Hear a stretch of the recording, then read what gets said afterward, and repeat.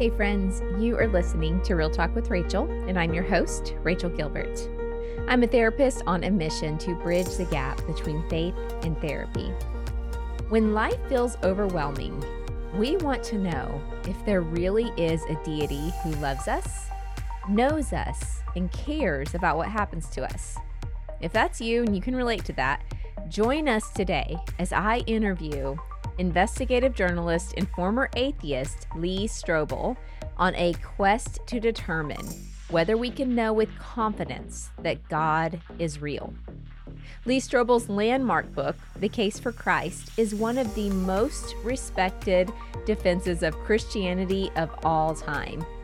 Now in his newest book, Is God Real?, Lee weaves together material from his previous books with the latest evidence from the most brilliant scientific and philosophical minds to answer the pressing question on our hearts and mind.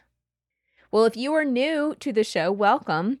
Here on Real Talk with Rachel, you can tune in on Mondays for short talk therapy episodes. Those are always under 20 minutes. And every other Wednesday, we share guest interviews with people I hand select, like Lee, to speak into your life. These episodes are meant to be educational, not a replacement for your therapist. Today, I want to request that you stick around until the end of the show for an update on this show and a personal message from my heart to yours.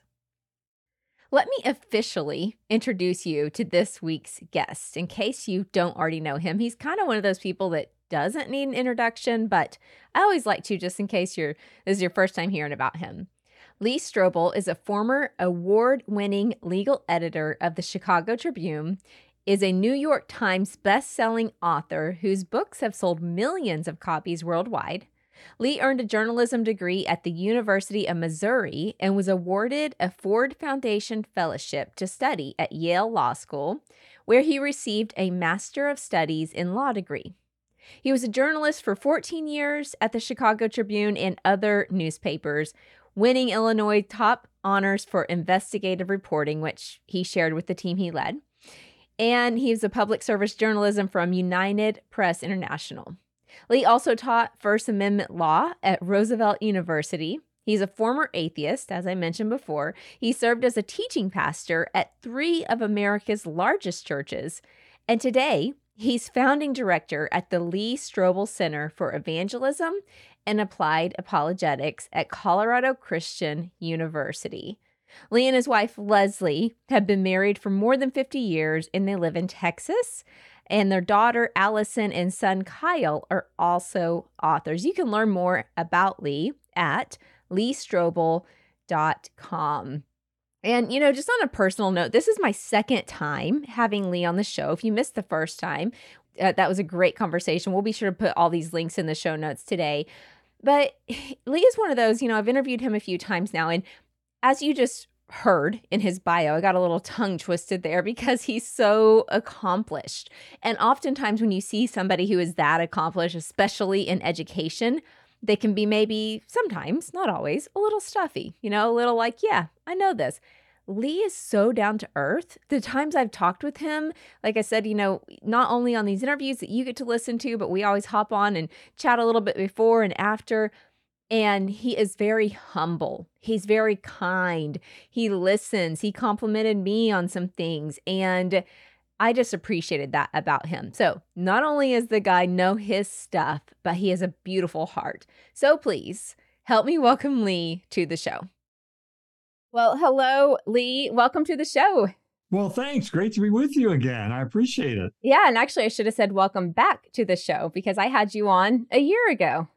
That's right. That's Yes. right.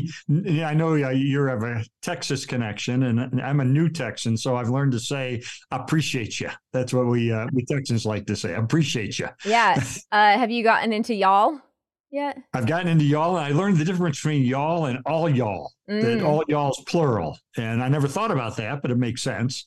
So I'm learning. In fact, my grandkids rather, who live in Texas, they're new Texans. And the reason I know they're total Texans is my little granddaughter, Penelope, one night at dinner said, "Could I pray for dinner?" And we said, "Sure." So she prayed, "God is good. God is great. Thank you for the Lone Star State." Oh my goodness. That's so fun. I love it. Well, welcome to Texas. We're so glad you're here. Thank you. Yeah. Well, we're going to let that be your fun fact then, because that is a question that I usually ask my guests, what's something about you, but that's our fun fact, that you've come over to the land where it's the best land. You know, we have this weird thing happening in Texas about we think we're best, but you know. Yeah. One of the reasons we moved here is because of the openness toward homeschooling, and we homeschool all our grandchildren, and this is a fertile ground for homeschoolers here in Texas. Yes, it is. Yeah, our kids go to a collaborative school where we homeschool 2 days and they go 2 days. Yeah. So similar to what we're doing. Yeah. It's awesome. Yes, we love it. Okay, so the last time I talked to you, we were talking about The Case for Heaven, which was a book and a documentary, right? Right. Okay. Mm-hmm. And now this time, are you one of those authors that has lost track of how many books you've written? Well, it's funny. I had to produce a curriculum vitae, and they said you have to list all your books. And so I started writing them down. I always used to say more than 20, and it turns out it's more than 60. I told my wife, no wonder I'm exhausted. Yeah. But part of that reason is some are derivative. So in other words, I'll do the case for Christ, but then from that we'll draw the case for Easter, the case for Christmas. So I don't consider those, totally original works. So normally I'd say more than 40. Yeah, that's amazing. Well, I just released my first and only book thus far 6 months ago. And awesome. when I hear people saying they've written that many, I am like, how are you still upright right now? Like, that would be. But I do think you get a system, you get a rhythm, and I know once I write my second one, it will probably go much more smoothly than the first. Really, and I'm trained in journalism, so we're trained to be fast. Yeah. You just keep that button chair and you keep writing. Okay, right. So this one though is God real? How did this one come about differently than the other ones that you've written? Well, this is the only book where the publisher approached me. They came to me one day and they said, "Lee, our researchers and technicians have noticed something. They've noticed 200 times a second around the clock, somewhere on planet Earth, someone is typing into a search engine, basically the question, is God real?" And they said, "Why don't you do a book that deals directly with that topic? Is God real?" So I've drawn from some of my other books, a lot of new material, and created a book to really respond to that question. How do we know? This is the ultimate question of life. It determines everything. So is God real? Okay. I totally can see that being, obviously it's accurate that people are Googling that, because as a counselor, I'm seeing more and more of that. Whenever I have somebody new come into our practice, we have all kinds of paperwork they fill out. And I always like to ask them, where do you have a faith? Like, where do you stand on this? And that always opens an extremely interesting conversation, because a lot of people are wrestling, and whether they were brought up in church or never were, they're not only wrestling, they're walking away and they don't want anything to do with it. And so I actually like whenever I see people asking questions versus just completely shut off to it, Absolutely. Absolutely. It used to be back in the 1960s that if you ask an American, "Are you a Christian?" they say, "Oh, yeah, of course." They really weren't, but, they're an American, so of course I'm a Christian. Yeah. These days, if you ask, "Are you a Christian?" people say, "Nah, not really." Yeah. And I'd rather them say that. I'd rather them be honest about it, because then we can deal with it rather than pretend we're something we're not. I totally agree with that, because I can even think of friends I have in my life that exactly that. I'm like, they have finally just said, "Actually, no, I'm not." And I I do respect them for just being like, "No, I'm not." And I'm like, okay, now I know. Let's deal with it. Yeah, exactly. Yeah, let's talk about it. Yeah. Yeah. So we have a stat here, and it is that fewer Americans believe in God today than ever before, which we're kind of talking about. And according to Gallup, belief in God is now down to 81% compared to 98% in 1967. So why do you think the belief has declined? Well, we're seeing it through the generations. The younger the generation, the more likely that they're going to be skeptical. The Generation Z, there's 3 times as many young people who call themselves atheists as in my generation. So we're seeing increased skepticism. I think a lot of it comes from the internet. It comes from there's a lot of influences in people's life. The Secular Student Alliance, which is an organization of atheist organizations, is on 400 high school campuses and college campuses. And so there's more of an effort these days, I think, by non-religious organizations to challenge the faith of believers. I was talking to a guy who said his 6-year-old granddaughter, who went to public school, was on the playground and she was being taunted by the other students because she believed in God. Oh, you believe in fairy tales. They're making fun of her. So young people are being challenged in faith issues more and more. And if they don't know why they believe what they believe, sometimes it causes their faith to collapse a bit. Yeah, I agree. And I almost wonder too, if it's like how we were just talking about used to most people identified as Christian. And I wonder if also this is like what's popular at the time to be doing. Yes. There was a season where, it's very popular to be a Christian. Well, now it's not so popular. That's very much so. We've gone through through the generations in recent decades where there used to be a positive in the culture to be a Christian. Then it became kind of a neutral. Now it's kind of a negative. Yeah. I mean, honestly, I think it's harder to come out of the closet as an evangelical Christian than as a gay person. Yeah. In our culture, you will be challenged, you will be criticized, you will be attacked for it. And so I think we have to be aware of that and to study why we believe what we believe so that our faith is strong and secure. Yeah, for sure. And that's what, a quest I feel like I've been on personally. And I'm also trying to take my listeners and my family on of really going, can I honestly defend my faith more than it's just what I believe, Right, and having some more there. So that's why I love talking to people like you who you've dedicated your life to this. And so I feel like you do such a great job of condensing some of these things for us in a tangible way. So what if you had just 60 seconds to summarize the evidence for the resurrection of Jesus, what would you say? Yeah, and of course, the resurrection is the key. If anybody can claim to be God as Jesus did, but if he died and returned from the dead, that's pretty good evidence he's telling the truth. So quickly, I would use 4 words to begin with the letter E. Execution, Jesus was truly dead. Even the Journal of the American Medical Association, a secular, peer-reviewed scientific medical journal, determined that the evidence is clear that Jesus was dead even before the wound to his side was inflicted. Secondly, early reports. A lot of people think the resurrection is a legend that developed 100 or 200 years after the life of Jesus. But we have a report of the resurrection of Jesus, including named eyewitnesses and groups of eyewitnesses, that has been dated back by scholars to within months of his death. Far too quick to be a legend. Third E is empty. We have an empty tomb. And the fact about that is even the opponents of Jesus admitted the tomb was empty. Everybody conceded it was empty. And then the fourth E is for eyewitnesses. Most of the facts that we believe are true about ancient history are based on one source of information, or maybe 2 sources of information. But for the conviction of the disciples that they encountered the resurrected Jesus, we have no fewer than 9 ancient sources inside and outside the New Testament, confirming and corroborating the conviction of the disciples that they encountered the resurrected Jesus. I mean, that is an avalanche of historical data.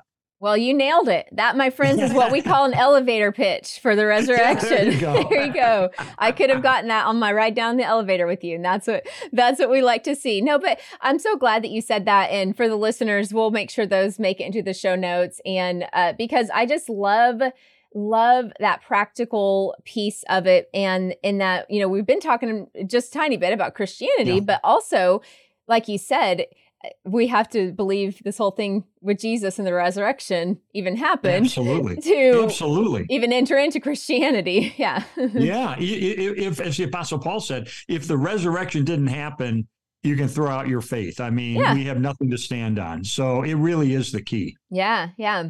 Okay. So now let's bring it back to the number one objection oftentimes to, is God even real, is all the suffering that's in the world. And that's a huge thing that makes people question, if he is real, man, he must I don't want anything to do with them because what's up with all this suffering? So how do you respond to that question?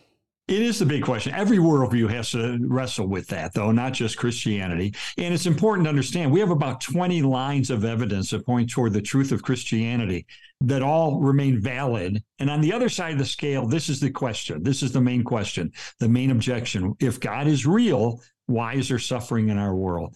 And I just say a few things about that. First of all, we have to understand God is not the creator of evil and suffering. Where did it come from? Well, God has existed from eternity past as the Godhead, God the Father, God the Son, God the Holy Spirit, in a relationship of perfect love. And so when God decided to create humankind, he wanted us to be able to love each other and to love him, because love is the greatest value in the universe.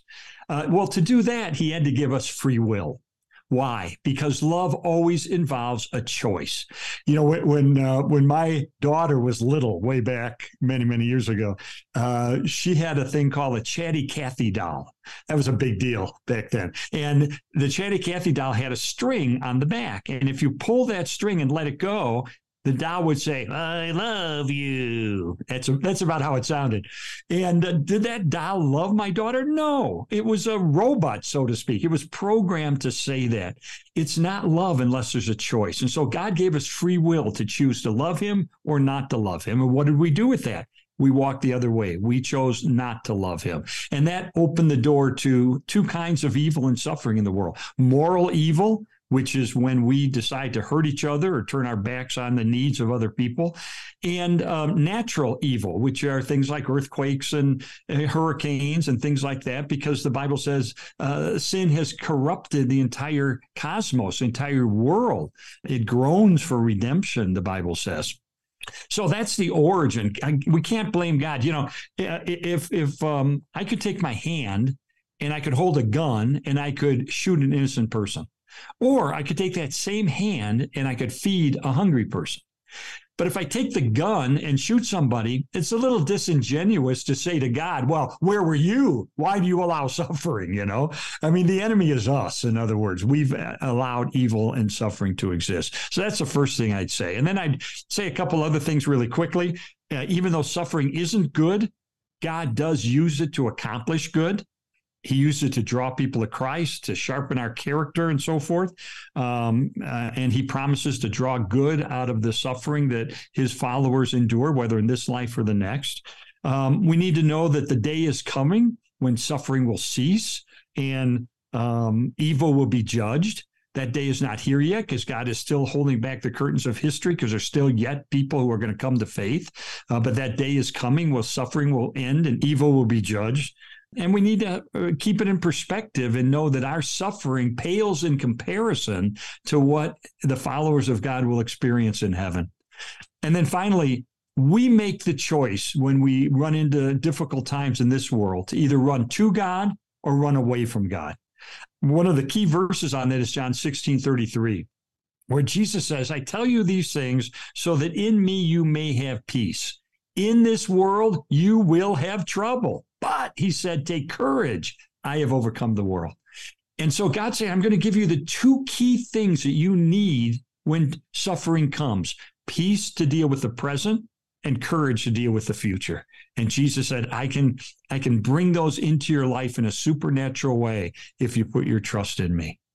You know what I love about so much of what you just said is that it shows the goodness of God and the kindness of God and the character of God, that he fixes what he didn't even break. Right? Yes, it's like, I love that. I've never heard it put that way before. That's very good. Say that again. He fixes what he didn't even break.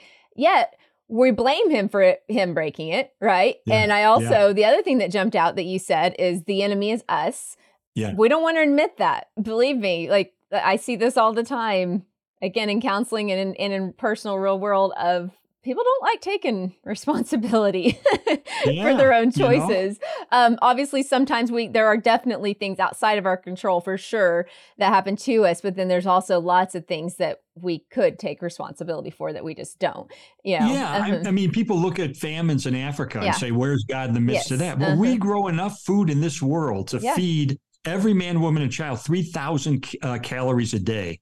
So why are people starving? Yeah. Because we're selfish, because we don't care, because we don't reach out, and our governments are insular and don't care about people outside their borders and so forth. So, the enemy is us in a sense. Yeah. Well, case in point, the fact that I know the diet and fitness and wellness industry is $1 billion industry. And I've had this thought recently. I was like, man, we get so much food here that now we're having to pay to help somebody help us get it off. Like, you know what I'm saying? True. Like, I'm like, man, I don't think we always think of that, but that's just what was coming to my mind when you're talking about how exactly it was never God's original design for the world to be broken like it is. And he didn't bring sin into the world. And then here we are as his kids. I can't help, as a mom, I have 3 kids. And it's interesting when you see one of your kids like get mad at you for something that you're like, well, I didn't do that, but here, I will sure help you fix it. And I'm like, that's what God's doing. He's like, we're raising our fist at him. And he's like, well, that didn't come from me, but guess what? Yes, I'm still going to help you out of that. So yeah. And sometimes people tell me, okay, the Bible says in Romans 8:28 that God, if I follow Christ, that he'll cause good to emerge from the suffering I go through. And I hear people say, yeah, you don't know what I've gone through. And I don't think God could draw in this world or the next any good out of the suffering I've been through. And I tell them, you know what? God took the worst thing that could ever happen in the universe, which is the death of the Son of God on a cross. And from that, he has caused to emerge the best thing that's ever happened in the universe, which is the opening of heaven to all who follow him. So if God can take the worst thing that could ever happen and turn it into the best thing that can ever happen, he can take the suffering that we go through and draw good from it as well. We can trust him for that. Yes. Yeah. Okay. So the next thing that sometimes people object about when they're wrestling with this belief in God is that they believe that God's too hidden. And what do you think about that? How do you respond to that? Well, yeah, this is an interesting question. I deal with this. I have a chapter in the book, Is God Real?, dealing with this question because it's a popular objection that people raise. And I like to go to Romans 1, verse 20, which basically says there is enough evidence for us to see as we look at nature, as we look at the complexity and the wonder of the world, there is enough evidence for us to clearly, the Bible says, to clearly know that God exists. But our reaction, and we don't like to admit this, but our reaction is often to suppress that. In fact, the biblical language in the Greek there is like a pedal. So in other words, we see evidence of God in nature and in the world, but we suppress it. It's like pushing down that pedal once more because we don't want to know it. So I think, in a sense, the problem is with us, that we tend to ignore the evidence for God's existence and look the other way. Sometimes we think we're being open, but we want God on our terms. I'm thinking of a case recently of a well-known celebrity who became a follower of Jesus. And we were all kind of celebrating, oh, that's awesome. And then she turned her back on him because she found that there's some teachings of Jesus that conflicted with her political ideology. And so she didn't want to be a Christian. And I go, we got to come to God on God's terms, not on our terms. And sometimes I think we think we're open to God, but we're not really as open as we think we are.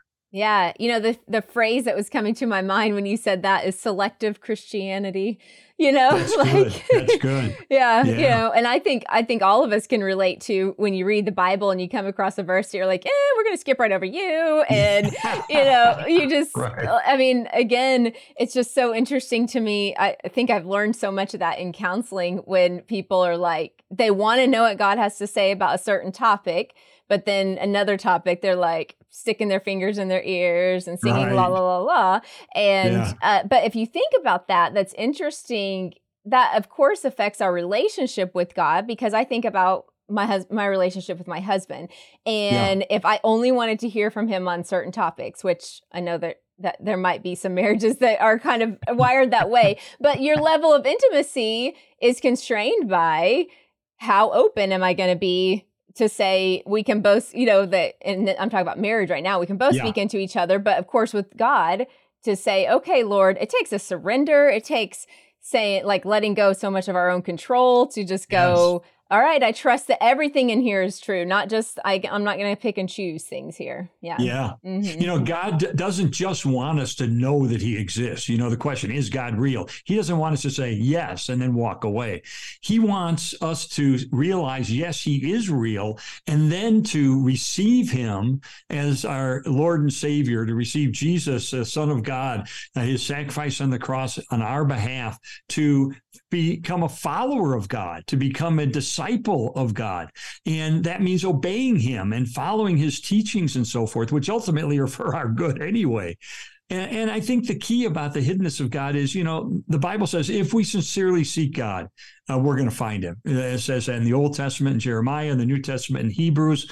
So I think if we sincerely seek him, God will find a way to show himself to be real to us in one way or the other. Yeah. Oh, I agree. I think about how my dad met the Lord, and it was his brother had given him a Bible that he had never opened or anything, and they were snowed in up in Oklahoma one winter.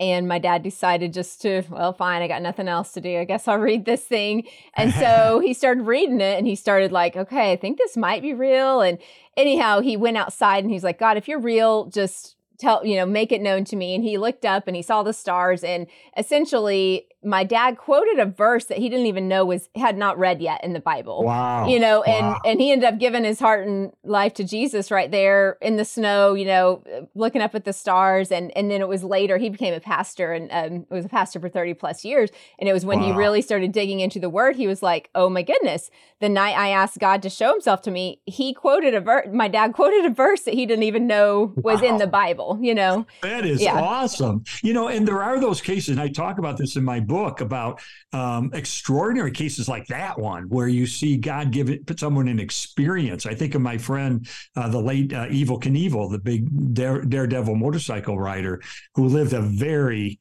immoral life in many ways. He was a drunk, a womanizer, a partier, but he was on the beach one day, and God spoke to his heart. He felt God speaking to him on the inside. And God said, Robert, I've saved you more times than you'll ever know. Now you need to come to me through my son, Jesus. And he was just flabbergasted. He didn't know what to do. And he read my book, Case for Christ, found out who Jesus was, and became radically born again. And we became friends. And he just lamented, I wish I'd come to faith as a child, then I could have lived my life differently. But, there's a supernatural experience that some people have like that, where God will intervene like he did in the case of your father and Evel Knievel and others. For a lot of us, it's a different pathway. For me, my wife became a Christian. I was a skeptic and atheist, and I began investigating the resurrection of Jesus as a way to try to get my wife out of this cult that she'd gotten involved in. And ultimately, because of the evidence, became convinced that he is real and that Christianity is true. So God met me where I was at. He met your father where he was at. And he met Evel Knievel where Evel Knievel was at. Yeah. Okay. I love that the conversation is taking this direction, because it's something I've been mulling on, and it's the experiential versus the evidential. And I think that so many, I know myself, my dad's obviously, we kind of, and in the church especially, we tend to put more tout on the experiential, like, what's the word of our testimony? And that's powerful, but then we don't always see as much of the evidential. And like you said, I do believe that the Lord meets us where we're at. Like he knows how we're going to respond. So what is your thoughts on that? Those two, like, is it one or the other? Can it be both? Like what? Yeah. I think it's a both and. My wife had a very experiential journey toward God. I had a very evidential journey toward God. We both ended up in the same place. But I think it is, having said that, I think it's really important for people who have more of an experiential faith to nevertheless study and understand why we believe Christianity is true. What is the evidence? And the reason is, we're going to be challenged in our faith increasingly in this hostile culture. And we need to be ready, 1 Peter 3:15 says, when our friends ask us questions about faith, to give them an answer about why we believe what we believe.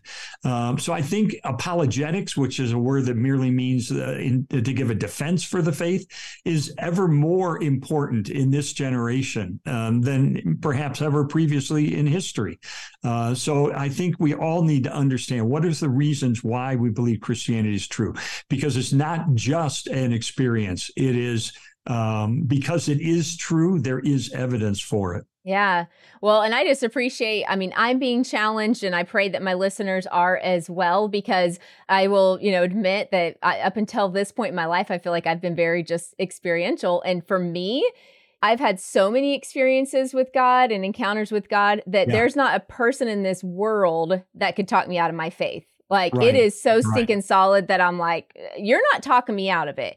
But what I've been convicted of, and I know that God's leading me on this journey, is, but what about the people who are asking me questions? My experience isn't enough for that to answer, And so I'm like, okay, I'm being challenged. I'm like, all right, my faith is secure. You're not going to argue me out of it for me personally, but I want to be able to answer questions. Yeah. And that's why I wrote Is God Real? It's a book for Christians to understand exactly what you said. It's like, I believe, I have a strong faith, but I want to look at this evidence from science and from history and philosophy in a very simple way. I mean, it's a very accessible book, so that now I have confidence. If someone were to ask me why I believe what I believe, I can defend it. But then my prayer is people who are Christians will read the book and then they'll give it away. Yeah. Give it away to a friend, to a neighbor, to a colleague, to a fellow student or whoever who's spiritually curious, and say, hey, I know you have questions about God. Maybe this book will be helpful. I hope it's a Christmas present that people give out this year to their spiritually curious family members. So that's my hope, because I think when Christians see the evidence, it deepens their faith. And when non-believers see the evidence, man, they get intrigued really quickly. Yeah, for sure. Yeah. And I think I might have shared this with you last time I interviewed you, that after my husband got saved, Case for Christ was the first book he read. And we keep giving that book. We have that book on just repeat, it's like you give it away, you order another one, you give it away. And so I know that this book is going to be that same realm of just, reading it and passing them along and ordering more copies. So as we wrap up here, there was something that really intrigued me that I'm curious about, and I want my listeners to hear from too. This book, Is God Real?, includes what's called the apologetics pyramid. Yes. Can you tell us about that? Yeah. A friend of mine, actually, named Chad Meister, was an atheist who was on the verge of suicide, where he had an experience with God, as you mentioned, and brought him to faith.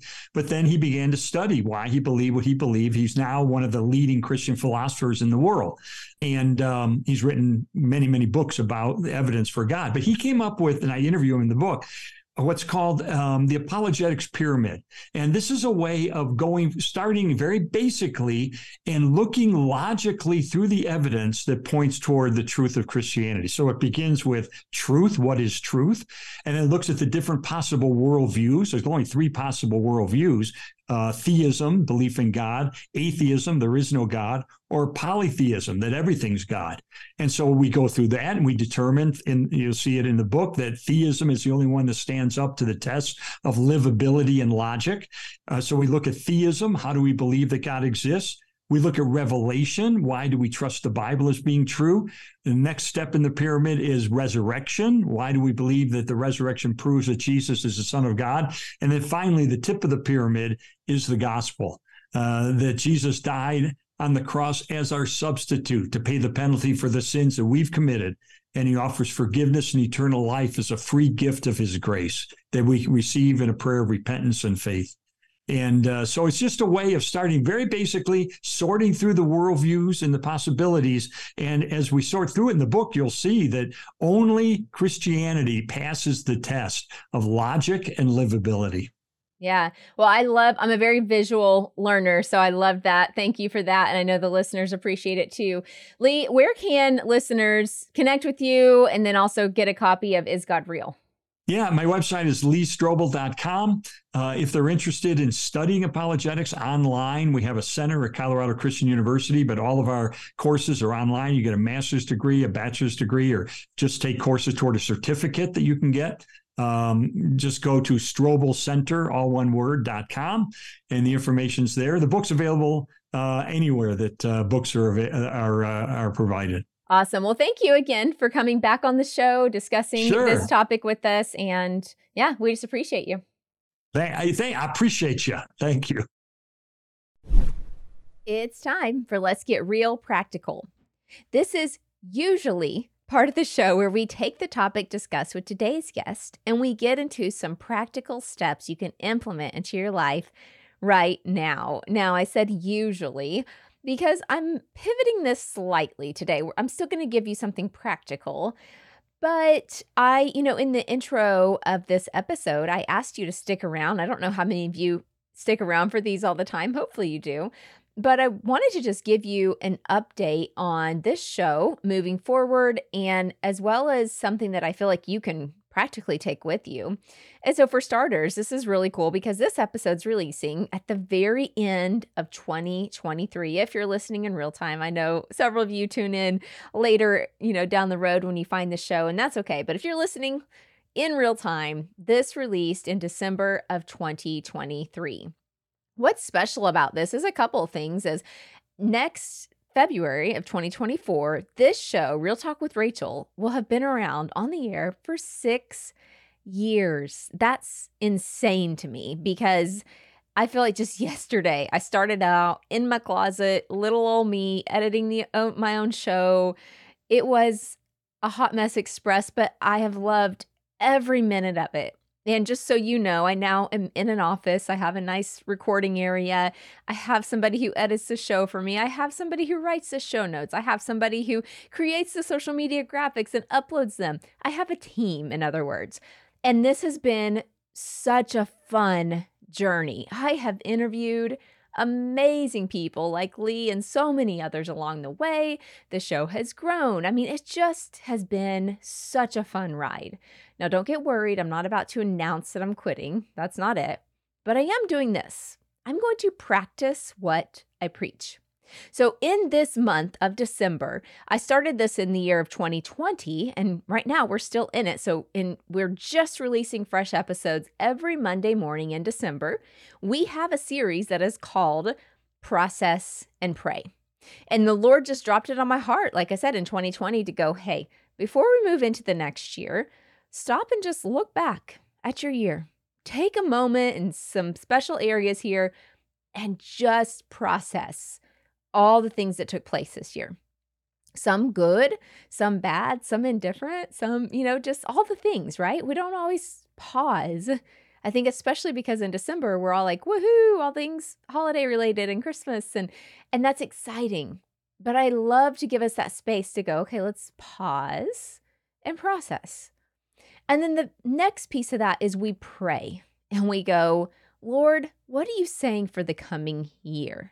Right? And whether you believe in New Year's resolutions or any of that, that's actually not what this is about, because obviously every day is a new beginning, right? We don't have to wait until the next year.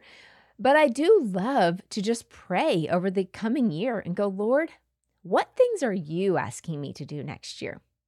And so what I'm personally doing when it comes to my life, but also this podcast, is I am pausing this month. And I'm looking back and going, okay, Lord, let's look at what we did. Let's look at the guests that we interviewed. Let's look at the talk therapies that we did and looking through and rejoicing over what happened. But I'm also pausing and praying over the coming year. Because my friends, while I love, I can't say love enough, love recording this podcast. It's one of my very favorite things I do. I never want to continue doing something in a way that I've always been doing it just because it's the way you've always done it, right? I like to pause and ask the Lord if He has a fresh word for where we're going. So with that said, this episode that you're listening to right now is the very final guest interview that's going to be released in 2023. And then in 2024, as I'm praying, I have not yet decided when we're releasing our first guest interview. So this is where I want to encourage you. Please, one, make sure you follow me on social media. We'll announce everything there. You can find me on Instagram at Rachel J. Gilbert. And then really even more than that, because we all know on social media, you just don't see everything. Make sure you're on my newsletter. We send it one time a month. That's right. Once a month. I'm not in your inbox every other day. And it's called Joy Mail. I give you all kinds of updates. I give you great resources. So to sign up for that, I want to ask you to go to my website, rachelgilbert.com. That's spelled RACHAELGILBERT.com. If you click the freebies tab, you'll find the Joy Mail community right there. Also, there's usually some pop-ups on the page that you can go and join. And go join that community so you don't miss any updates. Because while I don't yet have the details of what Real Talk with Rachel is going to look like in 2024, I can promise you this. I am pausing, I am processing, and I'm praying where the Lord wants to take the show next year. Because, my friends, here's the practical piece I want to give you for today. If the Lord is not in it, we don't want to be a part of it. And that sounds so simple. We've heard many things like this before. Just because it's a good thing does not mean it's a God thing. And I think sometimes we get so used to just doing the same things over and over again that we forget to pause, process, and ask the Lord, Lord, what are you saying for this next season? I just want to follow the cloud, just like the children of Israel did. Follow the cloud. Where are you taking us? So the practical way you can do this right now, tune in to those Monday morning. I don't know if some of you listen to the talk therapies, not all of you do. But if you're not listening to those in December, can I encourage you to please do so? Because all I'm doing is I'm bringing up some certain areas of your life and asking you to, from the last year, just pause and process, look at how it went, and then pray about where you're going in the next year, okay? Let me pray with you to finish up this year, okay? So, Father, I thank you for every single listener who's sitting under the sound of my voice today. Thank you for every listener who has been listening over these last almost 6 years. What a gift this is that we get to do this. I pray whatever they're walking through, especially in this holiday season, while there's lots of joy and fun around it, there's also lots of grief and sadness in this time. Draw near to the brokenhearted, Father. And Lord, as I seek clarity for the next steps for this show, I pray that even the listeners are getting clarity for their lives. That you're giving them direction. You're saying, oh, come this way. This is where I'm taking you.